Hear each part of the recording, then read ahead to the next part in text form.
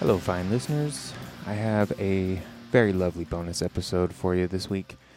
Um, this has been a weird week. It's been a very, very strange week for me. My power's finally back on, and things are kind of getting back to normal here. My fridge is cold enough to put food in it again, so been a rough week, but things are going along good, and I'm getting things back to normal. So I have a bonus episode here, which is super awesome because it's a interview with my good old pal JB Franz. We've been friends, God, since like maybe 2000, early 2000s, 2001. We worked together at Musician's Friend down there in Draper, Utah, at the call center there. And just became good friends, really respected each other musically and personally, and have just, of course, lives have gone different ways in 20 years, but we've always remained in touch and have just kind of cheered each other on through the bullshit of life for the last 20 or so years. And recently, we started collaborating on some studio recording stuff, and it has been a fucking blast to create this music with my old friend. It's been an interesting idea where we just have kind of sent files that were incomplete. I referred to them as song frames, like song structures, or I thought of them as like blueprints. A lot of them began with just like a bass line and a drum beat and a song structure. And he sent me a whole bunch and just kind of let me paint over the top however I wanted to. And I sent him back, and he loved it. And we've recorded probably 10 or 11 songs now, enough for a full album. And we decided to call it Piano Drop Complex. And I will have a YouTube playlist with all of them, which I'll put a link for that in the show notes as well. But it's just really been a fun, super awesome studio project, because there's been no limits on any of the music. We're not trying to do any specific thing. It's just like, hey, here's a riff.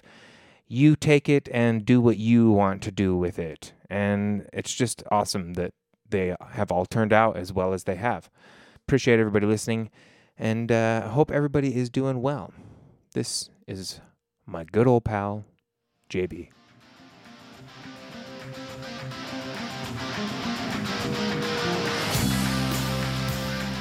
JB, thank you for being on my podcast, dude. Thank you for having me. Tell me about Piano Drop Complex. How did it come about for you? Piano Drop Complex came about because I basically hermitized myself and ended up moving into an apartment where I couldn't play drums or really be loud. I couldn't plug anything into an amp and get away with anything. So it turned into a bedroom studio process that had to be localized on my computer and my studio monitors and my headphones. Yeah, okay. That's pretty much the way all my stuff is now, because I'm up all night. So I have to always have the headphones. But right. So this is a project that we've been kind of working on together. You've been sending me over these sort of like frames for songs. How long have you had these songs? Have they been sitting around for a long time? When did this all start? These are the newest batch, but technically I guess it's probably been about 5 or 6 years that I've been making them. But I always cycle through. So the ones that you actually, I like that you call them frames. I picture them as like scaffolding that I send to you, and then you actually make the building happen. Interesting. But those are only a year old, if that. Maybe. Oh, all right. Maybe 10 to 15 months, depending on which one we're talking about, but they're all close to a year. Oh, right on. Well, I've been having a blast making this stuff with you, dude. It's been so much fun to just get these wild fucking song structures and paint whatever weird things I can over the top, and it's been so much fun to do. Everything you've sent back has been awesome. I love I forget which one it was, but you literally sent me back 3. You're like, here's this version where I tried to act like John Scofield, here's this version where I try to act like Steve Vai, and here's this version where I was just winging it and doing whatever. Yeah. And then you sent back a fourth of them all melded together. It was superb. Yeah, no, it was fun. It's been fun to just kind of like my whole process with it is just, I'm all about finding a tone that cuts through the sound. So like I would put your song on, and then I would pull up my Helix, my Line 6 Helix, and find a guitar tone that sat in that nicely, and then just improvise everything through the whole song. And then I would cut all the shit out. Yeah. So it really turned out fucking cool. Like I didn't expect it to turn out the way it did. I love all of it. Most of it, almost all of it landed so in the pocket for what the song needed. Dude, especially, I have to admit, Move Me and Another Too Late. Mm-hmm. They were two of my babies that I was really protective with when I sent them to you. I was hesitant to send them to you. I sent you that other video of Another Too Late where I had that whole guitar part laid out on the acoustic. Yeah. And what you sent me back on that blew my mind. It was perfect. It made it a song. It really did. Well, I'm glad that you enjoyed what I was doing on it. So awesome. So these are bonus episodes. I'm super glad to get to talk to you again, man. Like I said, we were saying, it's been so fucking long. It's just awesome to see your face and talk to you again. Yeah. On my bonus. Yeah, exactly. On my bonus episodes, I got a couple of questions that I ask everybody. So here we go. Okay. What is your earliest musical memory?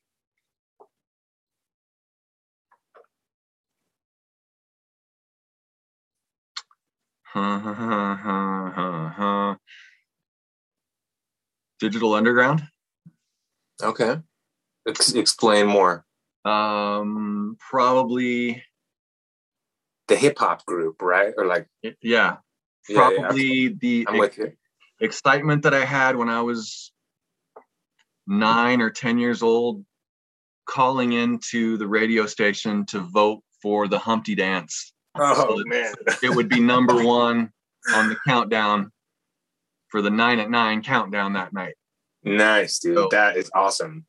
And then getting hold of that album and realizing how badass those guys actually were. I really don't know anything about them. They're good? They're worth checking out? Well, it's almost all, everything is sampled from Parliament, P-Funk. Okay. So it can't be bad. Yeah, you can't go wrong with any of that. So. No. So that kind of gave me a tunnel back into like, where did this music come from? Yeah. And although I will call myself out and say I think my first concert was actually Garth Brooks. So there's that. That's a pretty good variety, though. I mean, usually when people are like, I listen to all music except for rap and country. Well, you got both of those already. Yeah. What about Himalayan throat singers? Like, yeah, that's what I was saying. Let's get into some Norwegian black metal here. Mm-hmm. Like, we'll see if you like all music. Burn some churches and decide how you think. Right. All right. That's a great one. That's a really good one. Do you remember your very first instrument? Very first instrument was the saxophone. Really? In 4th grade. Okay. So were you a band guy throughout? No, junior high and stuff? No? Unfortunately not. I wish I would have stuck to it. But no, in 4th grade, when I had first moved to California, I signed up for the saxophone, but I was so small that by the 5th grade, I traded it for the flute because the damn saxophone was too heavy, big for me to lug around. And the other kids were picking on me. For playing the flute? No, for playing, for being in the band. Oh, gotcha. So then I got a flute, and a flute case is basically like a police baton. I could swing that little bastard around and take care of myself, but that only lasted a year. And then from there, nothing until high school. I started playing guitar a little bit, trying to learn guitar in high school and not really putting myself into it. And it wasn't actually until I got hired at The Friend. I got real competitive. Really? At Musician's Friend? Yeah. With everybody there that was working with us? Well, just watching everybody in the break room. When they would go in there and mess around in the product room and play on stuff. I was like, I can't hang out with these guys if I can't at least pull some of that shit off. Yeah. So that's when I started going home every night, all night for 4 or 5 hours, and just I got super into Buckethead, and I was trying to do all the Buckethead stuff. And I showed you my pinky. That's not happening. Buckethead's hands are. Yeah. So it was a friend that actually got me back into it. That's when I started learning to play the drums. That's when I started playing stage shows with bands. That's huge. That makes such a big difference. Oh, dude, that's everything. Playing live shows is badass. So, well, that leads into the next question. What was your first on stage musical experience? Bass. Your first was playing bass for one of those bands back then? Yep. Okay. Bassist for sure. I used to work with this guy at a warehouse that was in his 50s when I was back then. So I was in my 20s, and he had enough disposable income to have him and his couple of his 50-year-old buddies set up shop in his garage, and they needed a bass player. So I was the 22-year-old in the band of, I had to learn all the Kiss songs, all the Alice Cooper, all the stuff that they wanted to play, Rocky Mountain Way, everything from back in the day on the bass. And I played and jammed with them around Salt Lake. We played Club 90 a couple times. Okay. We played Uncle Bart's. We played, a couple of old school, dive bar things. But the experience was just amazing. Yeah. Especially playing with the older dudes. That's really interesting because I did the same thing. When I was down in Salt Lake, before I moved up here to Idaho, I was playing in Jerry Bones, and I was the 20-year-old bass player playing with 50-year-old dudes. Right. And they walk up to the mic and go, "Everybody, here's the kid." Yeah, exactly. And then I moved up here, and a week later I joined my dad's band, and they were all in their 50s too. So I was playing bass in that band too. It's kind of the exact same thing. That's pretty wild. What's crazy is in another 10 or 15 years, we're going to be the 50-year-old dudes that get the 25-year-old bass player in our band. I know. That's really, really weird. It goes quick, man. But that's interesting. And I'm sure that was probably huge because you probably were kind of forced to learn songs you might not have wanted to learn prior to that, right? No, never even given a thought to. No. And I did the same thing to those guys, actually. Open them up to new stuff. 2 songs a set. Me and the guitarist would switch. I would take the guitar and he would play the bass. Okay. And we did Jimmy's Chicken Shack's Do Right. Oh, nice. And I forgot about those guys. Would sing and play that. Nice.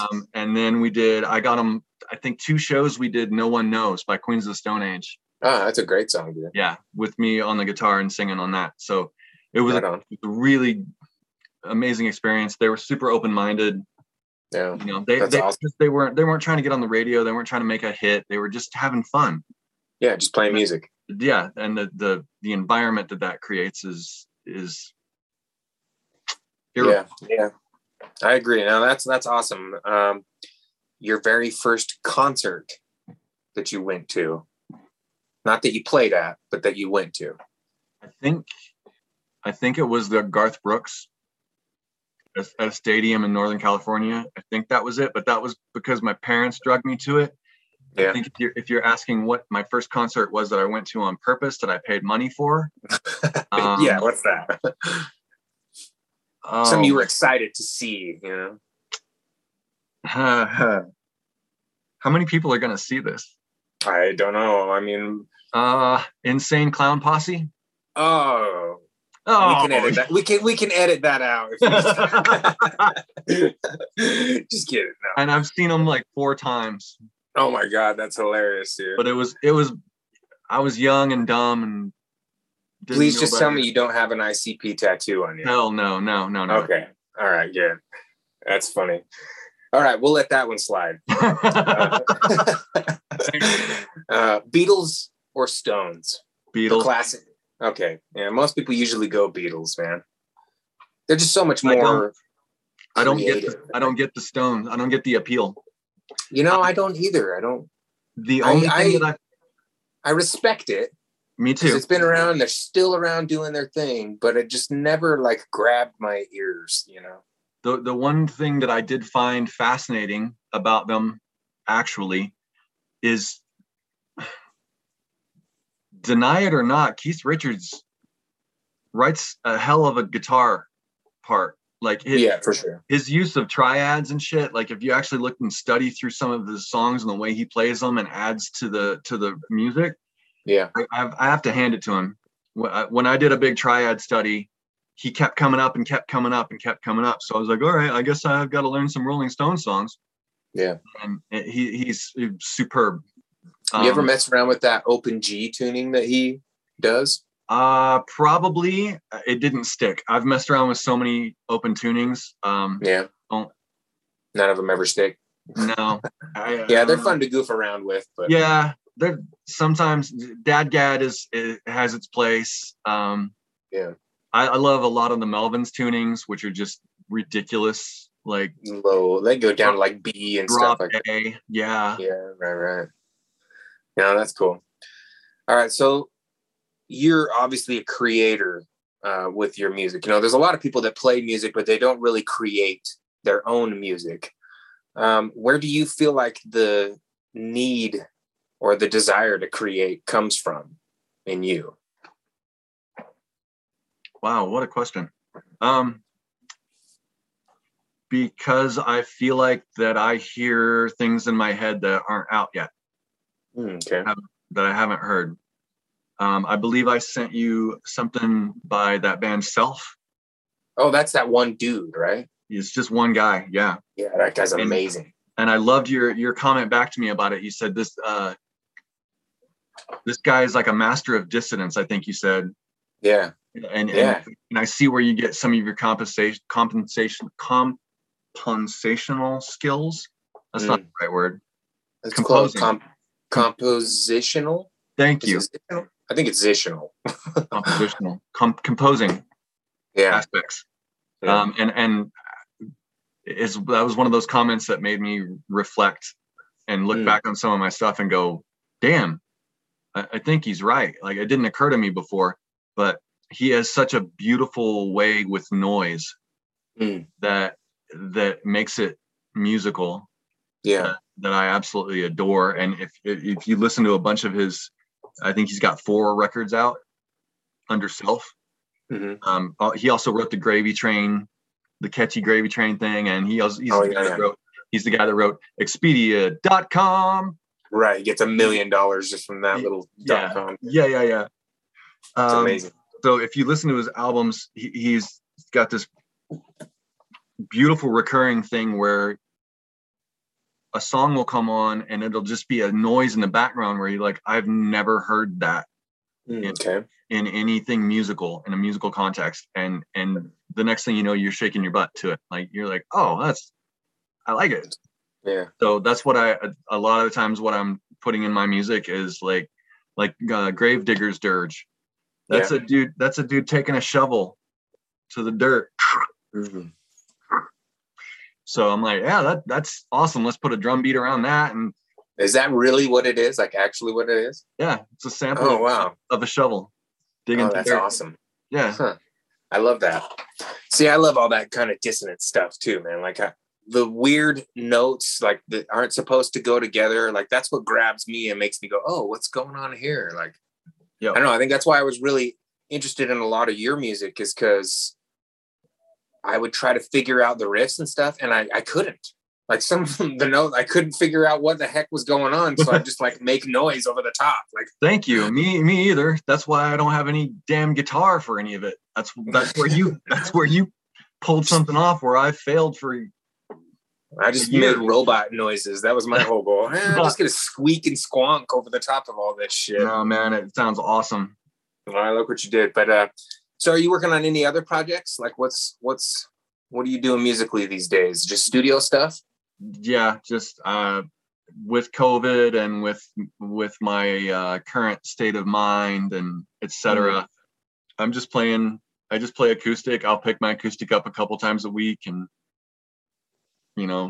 Incubus Drive comes out, or a classic. Colin Overkill. I'll play Overkill or a Jimmy's Chicken Shack song. You should really check out some Jimmy's Chicken Shack albums, man. Their first 2 albums are off the freaking chain. I remember them back in the late 90s. They had that hit High or whatever it was. Yeah, that was their first hit off of their first album. Yeah, I remember liking that song.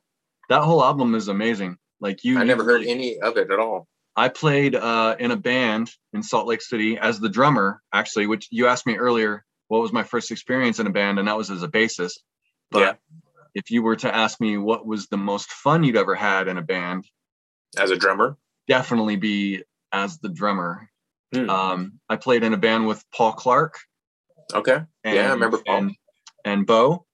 Yeah. And we played in Downtown Music. Nice. And you did? God, I can't believe our paths never crossed down there, dude. I was down there. I lived in Downtown Music, dude. Well, I tried to play with you and Bo one time. Oh, I remember when you came up. Yeah. I came in with the bass and tried to play something that Bo had showed me. Yeah. And I still give him shit to this day. Yeah. Because we ran through a song like 3 times. And then Bo finally looked at me and went, "Hey, dude, can you just play the root notes?" Oh, sad. And I'm like, "Oh, damn."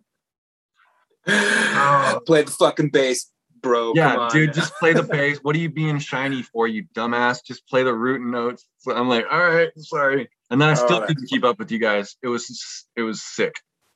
I think you guys ended up getting Phil F to play with you on that. I don't know. I played with Bo for only a short amount of time. Like we never quite fully got it all fleshed out. So I barely remember it. And I was fucked up a lot back in those days too. So I don't remember a lot of people I was playing with. So yeah. Bo's a trip too. Like Bo. Yeah. I've sent those same song scaffolding. Oh, really? Bo. Yeah. And he just sends them back and goes, "I don't even know what you're doing. I don't know what this is. I don't know how to do anything." You just channel robots fucking. That's what I did. Just thank you. Yeah. I mean, try to make it sound like robots having sex. There you go. Picture 2 printers from the 80s just going at it. Right. Yeah. So that being said, everybody should go check out Piano Drop Complex. I put everything up on a playlist on YouTube, and I'll put links in the show notes so everybody can go check all that out. Is there anything that you want to tell I would say the world, but I mean, sometimes I get 10 listens and sometimes I get 200 listens. So I don't know. Right on. Is there anything you want to tell anybody that might listen to this? Just that none of these songs would be accessible or exist without you. Oh, shit. So Dude, what a nice guy. He uses his moment to talk to the world to say how nice that I did. Right. I dig it, man. I dig everything you did. Well, again, I'm super honored to play on it, dude. It was so much fun. And I love the songs. I hope we can keep doing it. I mean, let's just keep throwing shit back and forth and see what happens. We'll just keep adding to the playlist. Awesome. I've got all my stuff. I can finally get set back up. So nice. All right. Let's do it, man. Sounds good.